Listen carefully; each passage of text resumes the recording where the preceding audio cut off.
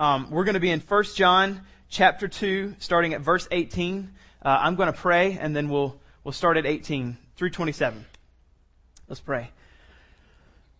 Lord, I thank you for Christ. I thank you for forgiveness. I thank you for the gospel. I thank you for an opportunity to be able to come up here and serve this morning, to be able to talk about Jesus, to be able to hopefully, by the power of the Spirit, explain the text accurately. Lord, I know that no one will be changed, no one will be drawn to you on my words or my emotions, but they'll only be drawn to you because of your words, because of the Bible. And so, Lord, I pray that because of that, I would teach it accurately. I pray that I would be 100% right with every word that I say, and that the words I speak would be your words, because that's what will change people's lives. That's what will make me fall in love with you more. That's what will make everyone here fall in love with you more. And so, Lord, I pray for the Spirit to come and speak through me. And I pray for the Spirit to come and speak to the hearts of everyone here, including myself, that afterwards we may be changed. We may be conformed more to the image of Christ. We may be challenged to go and walk differently. I pray this in Jesus' name. Amen. So my goal here today is this, that after today is over, my prayer is that we'd all be different. I pray that we would all be changed, that we would be challenged to walk differently. One of three possibilities is going to happen here. Either you're going to say, that's exactly what I want in my life. That's who I want to be. That's the kind of person I want to be. And today's going to mark the difference. Today's going to be the day that I'm going to make the change. Or you're going to maybe walk the other way, or you're just going to kind of stay the same, and we'll come in here next Sunday and we'll be the exact same. God and His sovereignty will cause the difference, not us. And so I don't want to manufacture or try to manufacture any kind of change in your life. I'm just praying that the Holy Spirit's going to do it all in our lives. All of us, it seems like at every moment we're in transitions in our lives. And so all of us are coming here right now with this time where if we were to make a shift, just something would be different in our life that we know that we really want to do, that if we made a decision to change something in our life to make us want to pursue Christ a little bit more, that this would be one of the best times to do it.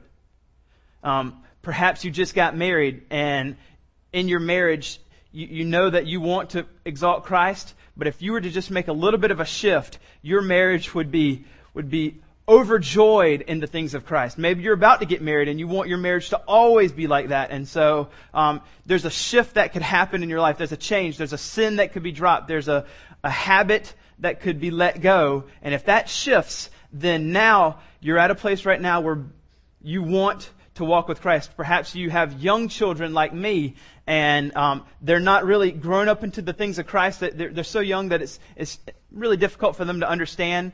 And if you were to make this little shift in your family where Jesus becomes the center, that their whole life would be an experience of only knowing joys in Jesus. Or maybe they're about to walk out of the house for the last time, and you're going to be empty nesters, and you've raised them to know Christ, but you know that now you have an opportunity with more time to really focus your hearts and affections on Jesus in such a way that it would just be different than it was before. It would just be different. Maybe you just graduated college and you've been walking with Christ a little bit, but you're about to start kind of adulthood. And this new way of life is like, all right, I want every day to just be about Him and Him alone. I was in college walking with Him, and I would also find joys in these we're all in these little transition moments, if you notice. And I think that if we would say, all right, whatever it is that seems to be the thing that's keeping me, I want to, at least just for the next month, remove that from my life, even if it's not a bad thing. It's just a thing. Remove that from my life and just see what Jesus does over the next month. See if He raises my joy in Him. I'm praying that that's going to be the case for us. Now, this text is a very interesting text because it deals with antichrists and things like that. And so the overall goal of John in the book of 1 John is that he would help us have insight to know whether we're in Christ, to know that we are saved. One of the goals he has, and he tells us in 1 John 5:13, is that we would know that we have assurance of salvation. This is what he says in 5:13. I write these things to you who believe in the name of the Son of God, that you may know that you have eternal life. So perhaps you're walking down the path of salvation. You're walking down the path of a relationship with Jesus, and there are times, we all have them, where either we're in sin or we just have a lot of intellectual questions where you're just like, is this real? Am I really walking with Jesus? Do I have this whole thing down? Am I fooling myself? Because I feel like there's more to being with Jesus than what I have in my life right now. And so, am I in? Am I not in? Do I know Him? And John is wanting you to know that you can know. Does that make sense? He's wanting you to know that you can know. You don't have to guess and wonder. I'm writing these things to you who believe in the name of the Son of God, that you may know you have eternal life. So there is a possibility of assurance of salvation. Praise God. Or we would be wretchedly horrible. Like we'd be so devastated all the time. Am I in? Am I not? We would drive ourselves crazy. And this little text we're looking at, 18 through 27, one of his goals as he's writing this, as he talks about Antichrist and things like that, is to give you 7 little possibilities or 7 indications or 7 ways to know whether you are in or whether you're not in Jesus, or whether you have for sure eternal life or not. The way I have it on the screen here is knowing you're in Christ. Knowing versus not knowing. And some of these, out of these 7, will help you know that you're in. Some of them will show that you're not. So let's read the text. I'll rehearse the first 3, and then we'll go from there. All right, this is what the text says. Children, it's the last hour. And when he says last hour, he just means we're in the last days. We're in the last days. And as you have heard that Antichrist is coming, so now many Antichrists have come. Therefore we know that it's the last hour. They went out from us, talking about these Antichrists, these people who were saying they were in Christ, but now they're not anymore. They went out from us, but they were not of us, for if they had been of us, they would have continued with us. If they had been Christians, then they would have stayed here with us as Christians in the church. But these Antichrists went out that it might become plain that they're not of us. But you, Christians, have been anointed by the Holy One. You have the Holy Spirit, and you have all knowledge. I write to you not because you do not know the truth, but because you know the truth. And because no lie is of the truth. Who is the liar but he who denies that Jesus is the Christ? This is the Antichrist, he who denies the Father and the Son. No one who denies the Son has the Father. Whoever confesses the Son has the Father also. Let what you heard from the beginning abide in you. If what you heard from the beginning abides in you, then you too will abide in the Son and in the Father. And this is the promise he made to us. Eternal life. Praise God. I write these things to you about those who are trying to deceive you. But the anointing that you received, and this is kind of like a mirror of verse 20. Look at verse 20. But you have been anointed by the Holy Spirit, by the Holy One, verse 27. But the anointing, so he's talking about the Holy Spirit that you received from Him, abides in you, and you have no need that anyone should teach you. But as His anointing teaches you about everything, and is true and is no lie, just as it has taught you, abide in Him. That's the text. And then we looked at 3 things last week, and these things are kind of scattered and sprinkled throughout these verses. It's not like verse 18 has the first one. Verse 19, he's kind of spreading it out. And so I want you to see them. The first way to know that we're in Christ is in verse 19. It says, but they went out from us, but they were not of us. So they have been with us. They were continued with us. So basically, if you have left the church, you have left the faith for good, that's an indication to know that you're not in Christ. If you're in this building, that might not include you. But perhaps you know someone. Perhaps you know someone, a mother, a father, a brother, a family, a friend, whatever. And they've said, I walked with Jesus in high school and college and in my 20s, but a tragedy happened. Maybe they lost their spouse. I don't know. So a tragedy happened, and they said, if that's who God is, I don't want him. I'm going to do my own thing for the rest of my life. And so this text tells us they would have continued with us if they had been of us. Now, that's pretty direct and pretty like, wow, man, is it really that? That's what the text says. So one indication to know that we're in Christ, that we have eternal life, is that you stay in the faith. You stay in the church. And if you're in the faith, I would make the case that you would be in a church somewhere. So that's the first one. The next one is, I used verse 20 and 27. An indication to know that you're in Jesus is that you have the Holy Spirit. 20 says, but you've been anointed by the Holy One. 27, the anointing that you received abides in you. So you have an anointing, and that's not a crazy charismatic word. It's just a biblical word, that you have an anointing. You have the Holy Spirit inside of you, leading you, guiding you, directing you, convicting you of sin, teaching you as you read the Word, all kinds of things. So when you feel that, when you sense that, when you're walking through life and you start feeling convicted of sin, these are good indications that you are in Christ. These are good indications. And remember, the whole point here is that we're trying to know that we are in Christ, because we all have these moments. We all have these times where we wonder. We all wonder sometimes, am I in Him or am I not? All right, and then verse 21 says, I write to you not because you do not know the truth, but because you know it. So those who know the truth are in Christ. And the truth is just the truth of the gospel. You know the gospel. It's something that you understand and you can communicate. Now, I'm going to, as we get to number 6 today, say something very similar to number 3, but it's different. Number 3 is you know it. You know it. All right, so that's where we are.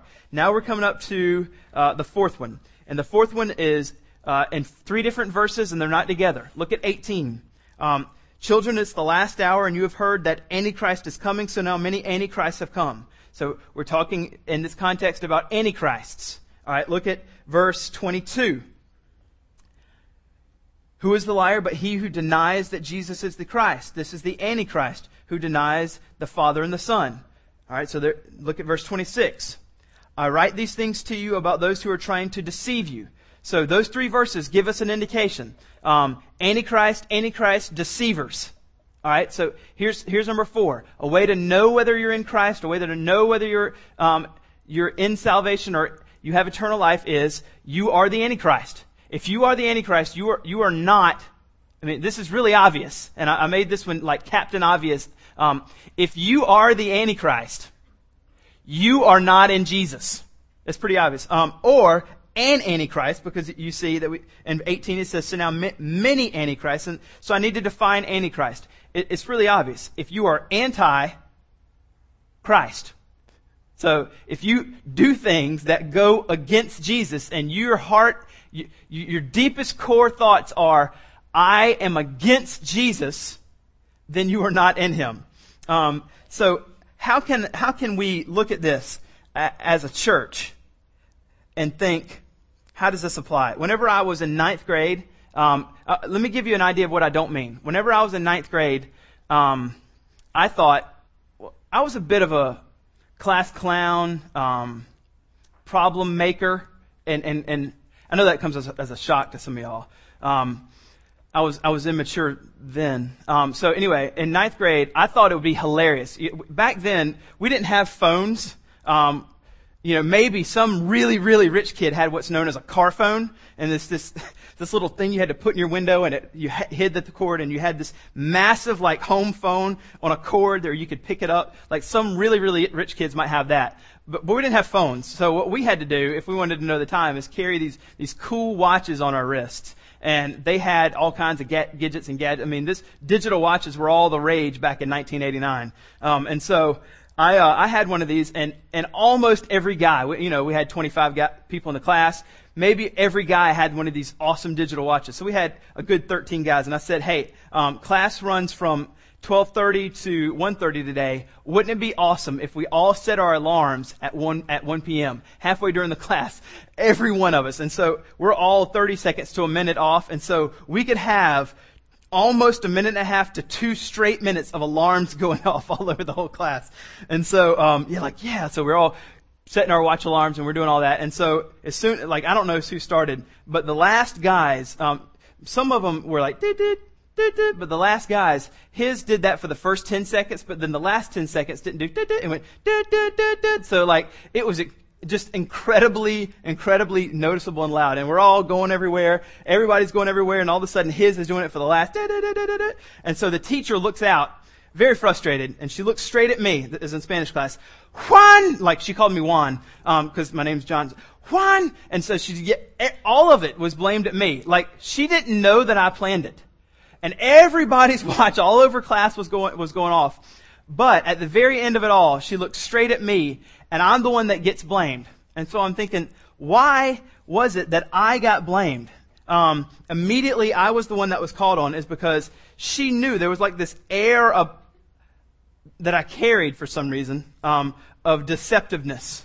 And so we're not just necessarily talking about some low-level deception like that. We're talking about, you are against Jesus. You are anti-Christ. It's not like you just do little things, like that. You try to do little gags or stuff like that. You're really into pranks. This is someone who is anti-Jesus. So, if I'm thinking about this and I'm trying to think, all right, if I'm preaching to a church here, hopefully no one here is the Antichrist, or at least wanting to be an Antichrist. So, how can I make this applicable today for y'all? Well, the real way I think for us to think about is this. An Antichrist is also someone who denies Jesus. They may try to get others not to walk with Jesus, but they deny Jesus. And so I start thinking, how, even though we're not Antichrist, even though we're not against Jesus, we love Jesus, how can we sometimes deny Him?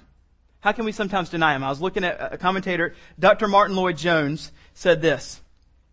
This is, how would we deny Jesus today in 2010? Probably in a different way than the first century. It would be more nuanced. Theirs was very distinct because they didn't necessarily believe Jesus was human and the person of God. Like they had these different categories that, well, He was Jesus, but He was also the Christ, but He wasn't Jesus Christ. And that's why He said whoever denies that Jesus is the Christ is a liar in 22. And so for us today, this is what Dr. Martin Lloyd-Jones says. It says, we may, as Christians, we may be living with some vague belief in God. Now, he's talking about Christians here. He's talking about those, or at least those in the church. Those who are in the church. We may be living with some vague belief in God as a power or a force or someone who can help us in a moment of need. People in the church might be walking through life day in, day out with a belief in their head about God, that He exists, and a love perhaps for Jesus because they don't want to go to hell.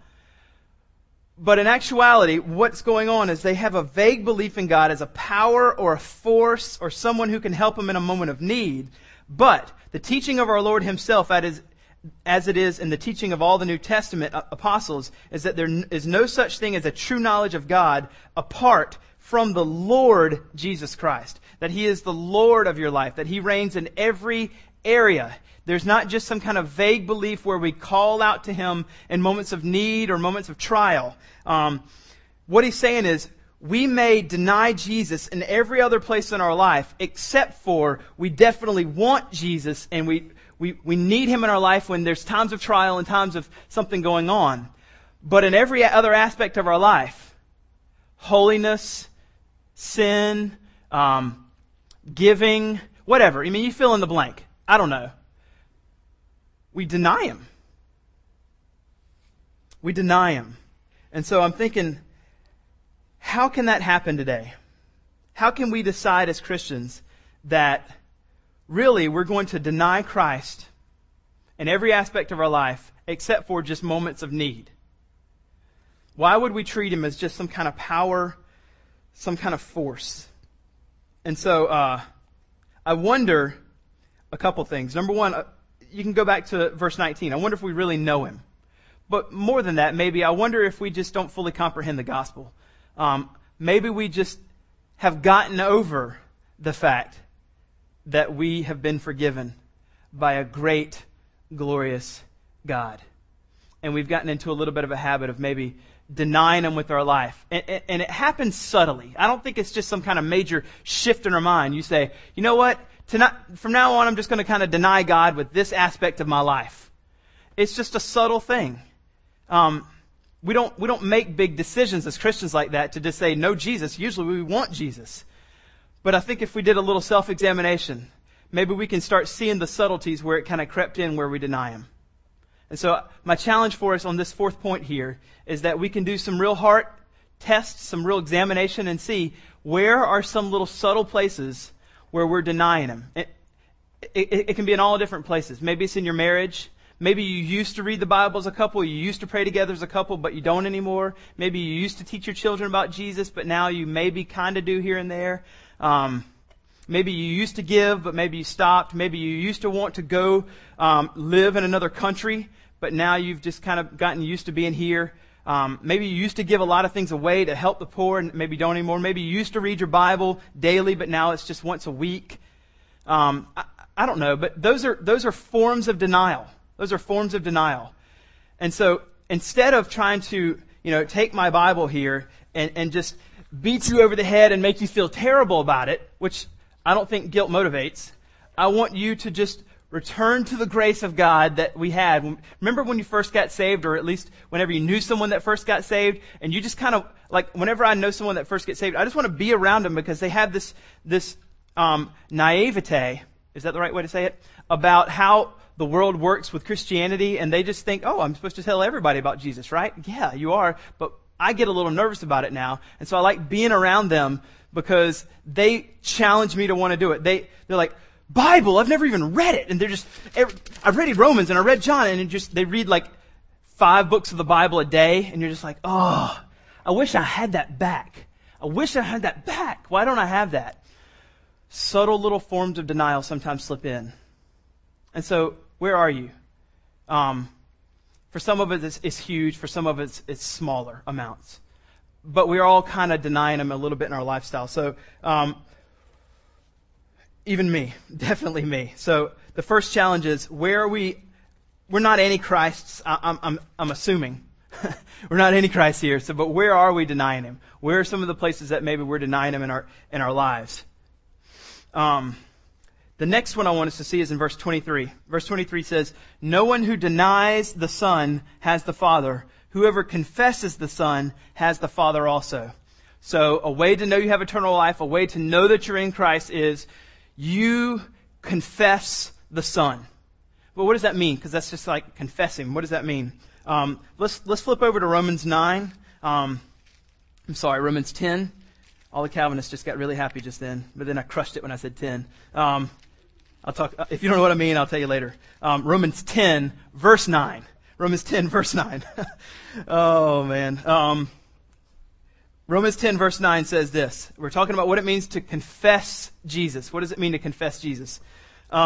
Because if you confess with your mouth that Jesus is Lord and believe in your heart that God raised Him from the dead, you will be saved. For it is with the heart that one believes and is justified, and is with the mouth one confesses and is saved. Now, confession is simple to say. Confessing that Jesus is Lord is simple to say, but that doesn't mean that it's simplistic. Doesn't mean that it's simplistic. Just because it's simple to say, it's difficult and it's costly.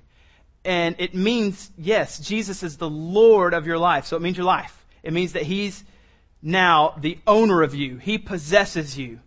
So to confess the Son means that we confess that with our mouth that Jesus is Lord. That means He's King. It's no longer King Fudd that rules my life. It's King Jesus that rules my life. So every decision, every moment, whether I feel like sleeping in that morning, whether I feel like working hard that day, whether I feel like disciplining my child the way that I should rather than just exploding, but getting down on their level and talking with them, whether it feels like I need to confess my inaccuracies, or that's not a good word, confessing my sins, or the way I fail as a husband, or maybe the way you fail as a wife, or whatever, confessing those things, because Jesus is Lord. Jesus is Lord. Letting Him be King Jesus over every aspect of your life. Believing in your heart that God raised Him from the dead. This is a definite belief in the resurrection, the literal 3-day resurrection of Jesus. And then it says, we'll be saved, for it's with the heart that one believes and is justified. So with our hearts we believe in Christ. We put all of our hope in Him, and it's with the mouth that one is confessed and is saved. So yeah, you can do that. Even if you don't know Jesus this morning, very simply, very, very simply, you can confess that you want Christ, and you can transfer kingdoms. You can receive eternal life this morning if you don't know Jesus. Very simple to do. Very, very, very simple to do. The gospel is not some kind of crazy hard thing to understand. God wants us to understand it. God wants you, if you're not a Christian, to become a Christian, put your faith in Jesus, receive eternal life. Very simple to understand. But that doesn't mean it's simplistic. So if you don't know Jesus this morning, put your faith in Him. He died for you. He died for you to be forgiven. He loves you. He wants you to be His child. Put your faith in Him this morning. You confess the Son. Now, the next two that we're going to look at are in verse 24 and verse 27. I was reading John Piper, and he says that these last two, verse 24 and verse 27, are very connected.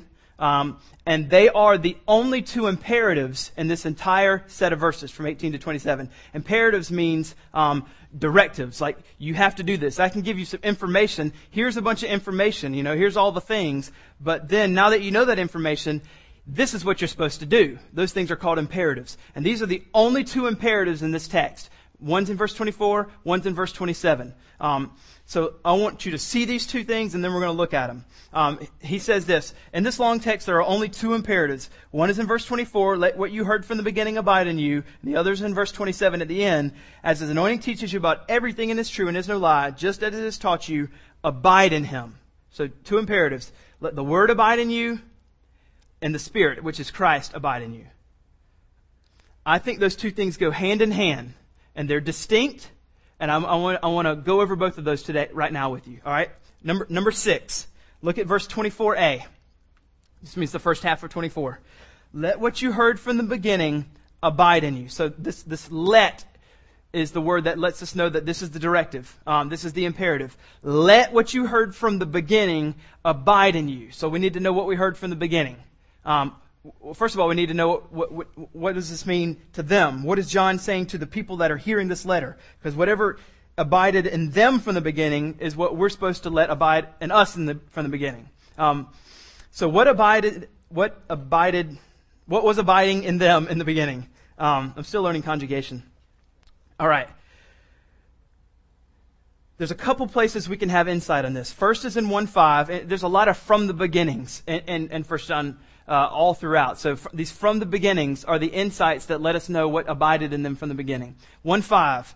And this is the message we have heard from Him and proclaimed to you, that God is light and in Him is no darkness at all. So that's the message. That's the thing that they heard, that God is light and in Him is no darkness at all. There's gospel language in there. Also in 3:11, for this is the message that you heard from the beginning, that we should love one another. So from 1:5 and 3:11, we hear that the message that they heard from the beginning is that God is light and in Him is no darkness at all, and that we should love one another. And if you continue to look at the entire of the book, we're going to know that the message they heard, which is, we can all guess it, it's the gospel. It's the good news of Christ. This is what James Boyce said. John is referring to the gospel here, which is what they heard from the beginning. This is also what he says, so he's going to open it up just a little bit. It's not just the message of the gospel. He's going to open it up and say, which is the basic apostolic teaching. The apostolic teaching just means there are 12 disciples or apostles. So the things that those 12 disciples or apostles taught, all the things that they taught are the things that they heard from the beginning. So John's referring to the gospel. He's also referring to the basic apostolic teaching. And in its fullest sense, however, it refers to the entire teaching of the Word of God. All right, so what we heard from the beginning should abide in you. So here's number 6. I don't even know if it's up yet. I'm sorry, whoever's running back there. The gospel is abiding in you. The gospel is abiding in you. So you know that you're in Christ because the gospel is abiding in you. But when we say gospel, I'm going to go as far as to say also the Word. The whole Word of God, as Boyce would say, it's referring to the apostolic teaching, and in its fullest sense, however, it's referring to the entire teaching of the Word of God. The Word of God is our only offensive weapon given to us in Ephesians 6. You know, we have the sword and the belt and the shield and the helmet. We have all these things. The only offensive weapon in all that's the sword, which is the Bible. You're not going to take your helmet and like bash people with it. You're going to use your sword. You're not going to take your belt and whip people like well, you could, but really in the sense of the text in Ephesians 6, we have one offensive weapon, and that's the sword, which is the Bible. So we have one thing that's going to help us in our offense. Everything else is defensive. In offense, we have the Word. All right, so what does it mean? What does it mean for the Word of God to be abiding in us? Now, let me help us see a little bit of difference, because this is different than number 3. Number 3 was you know the truth. You know the gospel. This is not just knowledge of the gospel like number 3. This is number 6, where this is the gospel is abiding in us. It's living in us. There's a difference there. Let me just read a little excerpt from a book here, and let me give you a hint to what I think what we're talking about here is that the gospel and the Word and the love for the Word to be abiding in us. This is a book called Radical by a guy named David Platt, and he went on a mission trip overseas, and it was in a place where he had to kind of stay hidden because the Bible wasn't invited in there, and not a lot of people had the Bible there. And this is what happens when he first gets there. The Asian believer who's taking him gives him these instructions. Put on dark pants and a jacket and a hood on it. We're going to put you in the back of our car and drive you to the village. Please keep your hood on and your face down because you're white and everyone here is Asian. And if they see you, then they're going to know something's up. And we don't want anybody to know. When you arrive in the village under the cover of night, another Asian believer meets you at the door of the car. Follow, and he's going to say, "Follow me."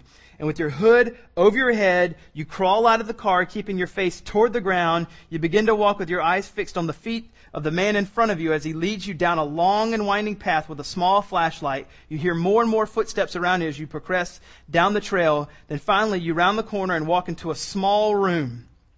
Despite its size, 60 believers have been crammed into it. They are all ages, from precious little girls to 70-year-old men.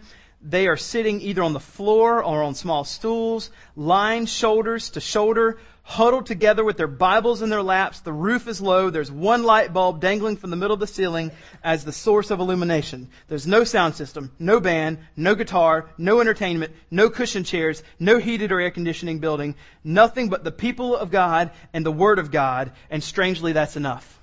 All right, now listen to what he says. He got to this place, and on the first day he got there, they said, "We wanted you to lead a Bible study." And he put some thoughts together, and after he led a Bible study, he doesn't remember where they started, but 8 hours later they were still going strong, studying the Bible. And they would have one conversation after another conversation after another conversation. It was very late in the evening, and they needed to go home. They needed to get back to their homes, so they asked the two main church leaders, and they said, "Can we meet again tomorrow?"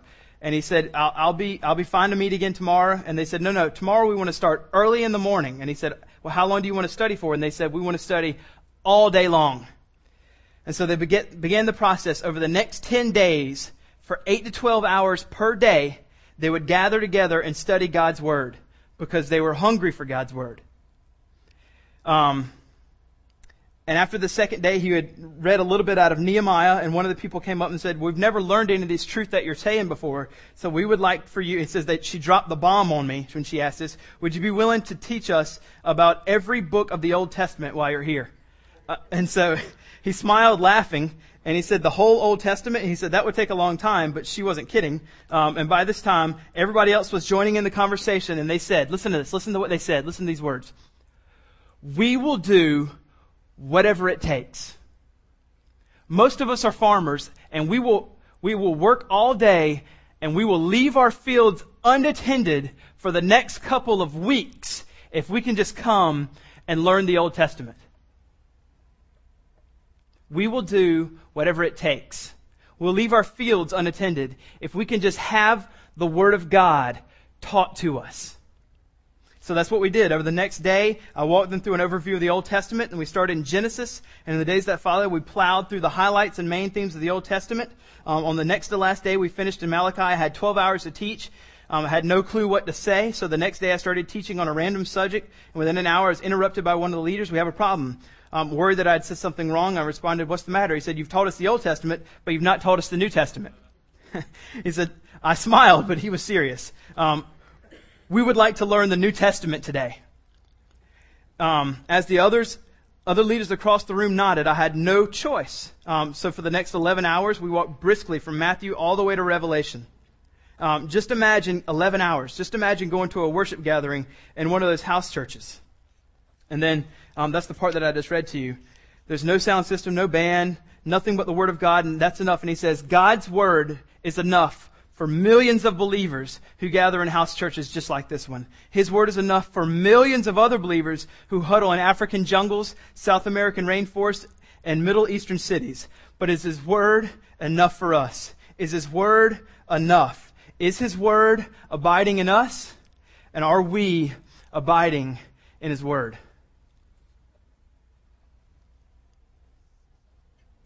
I think we love the Word here. I do think we love the Word here. But I think that we have access to the Word in such vast amounts that maybe, let me ask the question this way. What would it look like in our lives where we have the Word everywhere? What would it look like? What would this sacrifice in our lives look like if we were to say, we're willing to do anything. We're willing to leave our fields unattended. If just for a while, you would teach us the Word of God. What would it look like if the gospel, if the Word of God was abiding in us and we were abiding in the Word of God? Because I think every one of us, we're just honest. None of us abide in the Word the way we want to. I don't. I don't think any of us, if we're just honest, abide in the Word the way we really, really want to. So what would it look like in our lives if we left our fields unattended?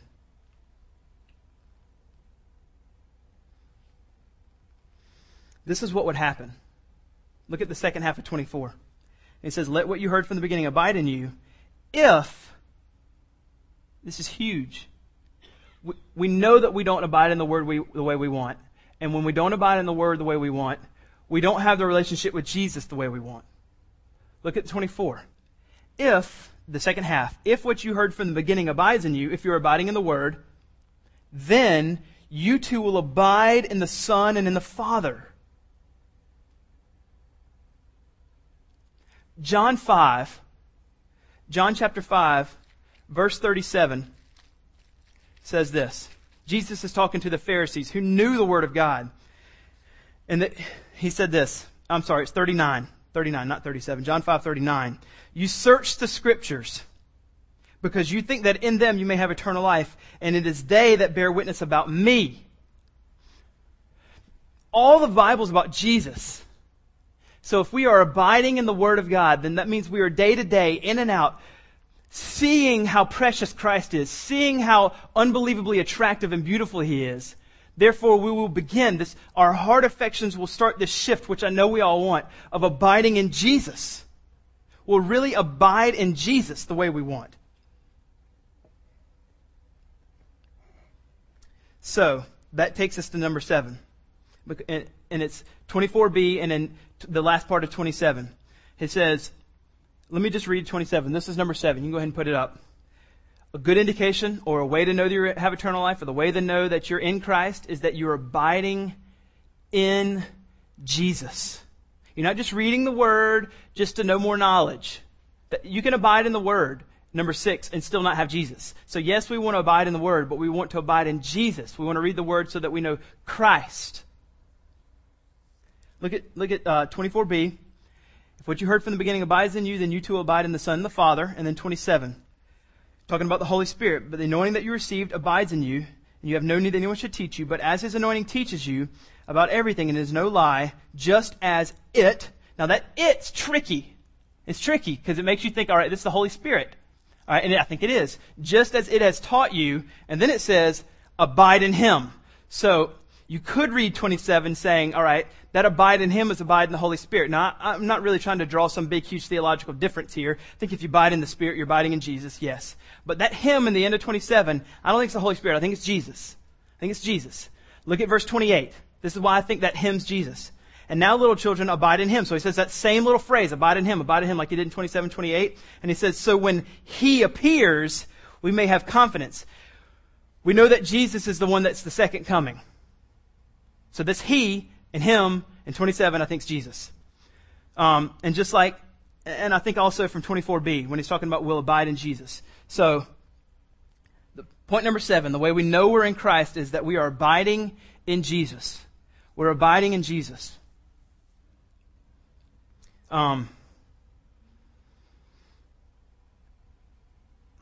What needs to happen for us to abide in Christ?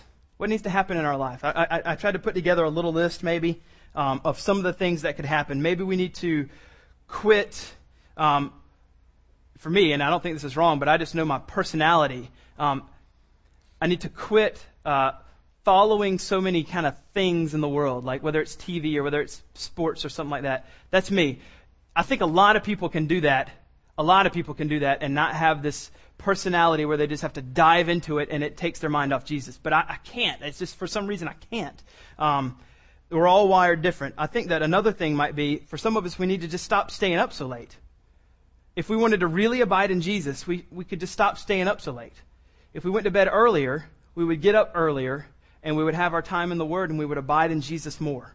And it could be things like we have sin. If we would let go of that sin, that sometimes sin is what keeps us out of relationship with Christ.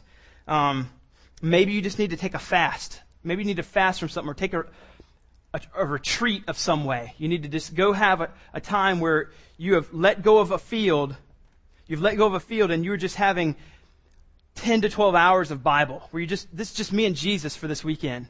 This little weekend is a staycation where I'm just going to just have a Jesus time for 10 hours a day. Sometimes, for some of it, that's impossible. If you have young children, you would be neglecting your family. But for some of us, maybe it is. Maybe you're in college and you have, very little responsibility or some responsibility. And maybe you just need to go take a time where you just spend time in the Word for that long. Maybe you are with the wrong person. If you're not married yet and you're with the wrong person. If you're married, you're with the right person no matter what. But if you're not married yet, maybe you're with the wrong person and you need to take a break from them so that you can have this time where you're abiding in Christ. You can get that back. I just remember there's been times in my life where I know that I seemed to be more in tune with the Spirit, more affectionate of the things of the gospel in Christ than other times. And there's things that if I look back and I say, the reason why is because of that. And if I remove that, then man, things just seem to be clicking better in my life. And so I think for all of us, maybe we can just start developing within us or ask Jesus to start developing within us this deep passion for being forgiven. Where Jesus just becomes the primary thing. Yes, we absolutely want to have right theology. Yes, we absolutely want to make sure we're taking mission trips. We want to make sure we're loving our family. We want to make sure that we're serving in our church. We want to make sure of course, all these things we want to make sure we're doing. But above all these things, that we just find ourselves day in, day out, wanting to love Jesus more and fall in love with Jesus more and abide with Jesus more than what we are. Abide with Jesus more than what we are. I think a lot of us abide with Jesus well. I really do. But I think all of us would want to abide with Him deeper. And so a way to know that you're in Christ is that you abide.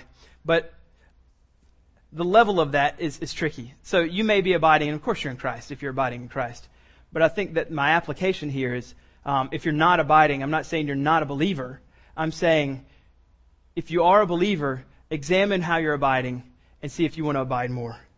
See if there's ways that you can change things. See if there's a couple things you can drop, even if it's just for 1 month. If it's just for 1 month. And see if your affections for Christ grow. I want to conclude with this verse. We read it as we were reading the text. And this is, I think, is the best place to conclude. Is verse 25. Verse 25. And this is the promise that He made to us, eternal life. This is the promise that He made to us, eternal life. Eternal life isn't just safety from condemnation. That means eternal life is just not a place that I go so that I don't have to get away from the suffering. Yeah, if you don't know Christ, you do get away from suffering. Eternal life is the place that you can go to get to be with Jesus. And this is the promise that He has made to us, eternal life. The promise that He's made to us is that we're going to be with Him. We get to be with Him. And so I just want to challenge us all that this precious promise lands on us in a precious way. That the prospect or the idea that we can one day be with Christ forever. We can see Him through a mirror dimly right now, but one day we'll see Him face to face, as 1 Corinthians 13 says. If that lands on us as just remarkable and awesome.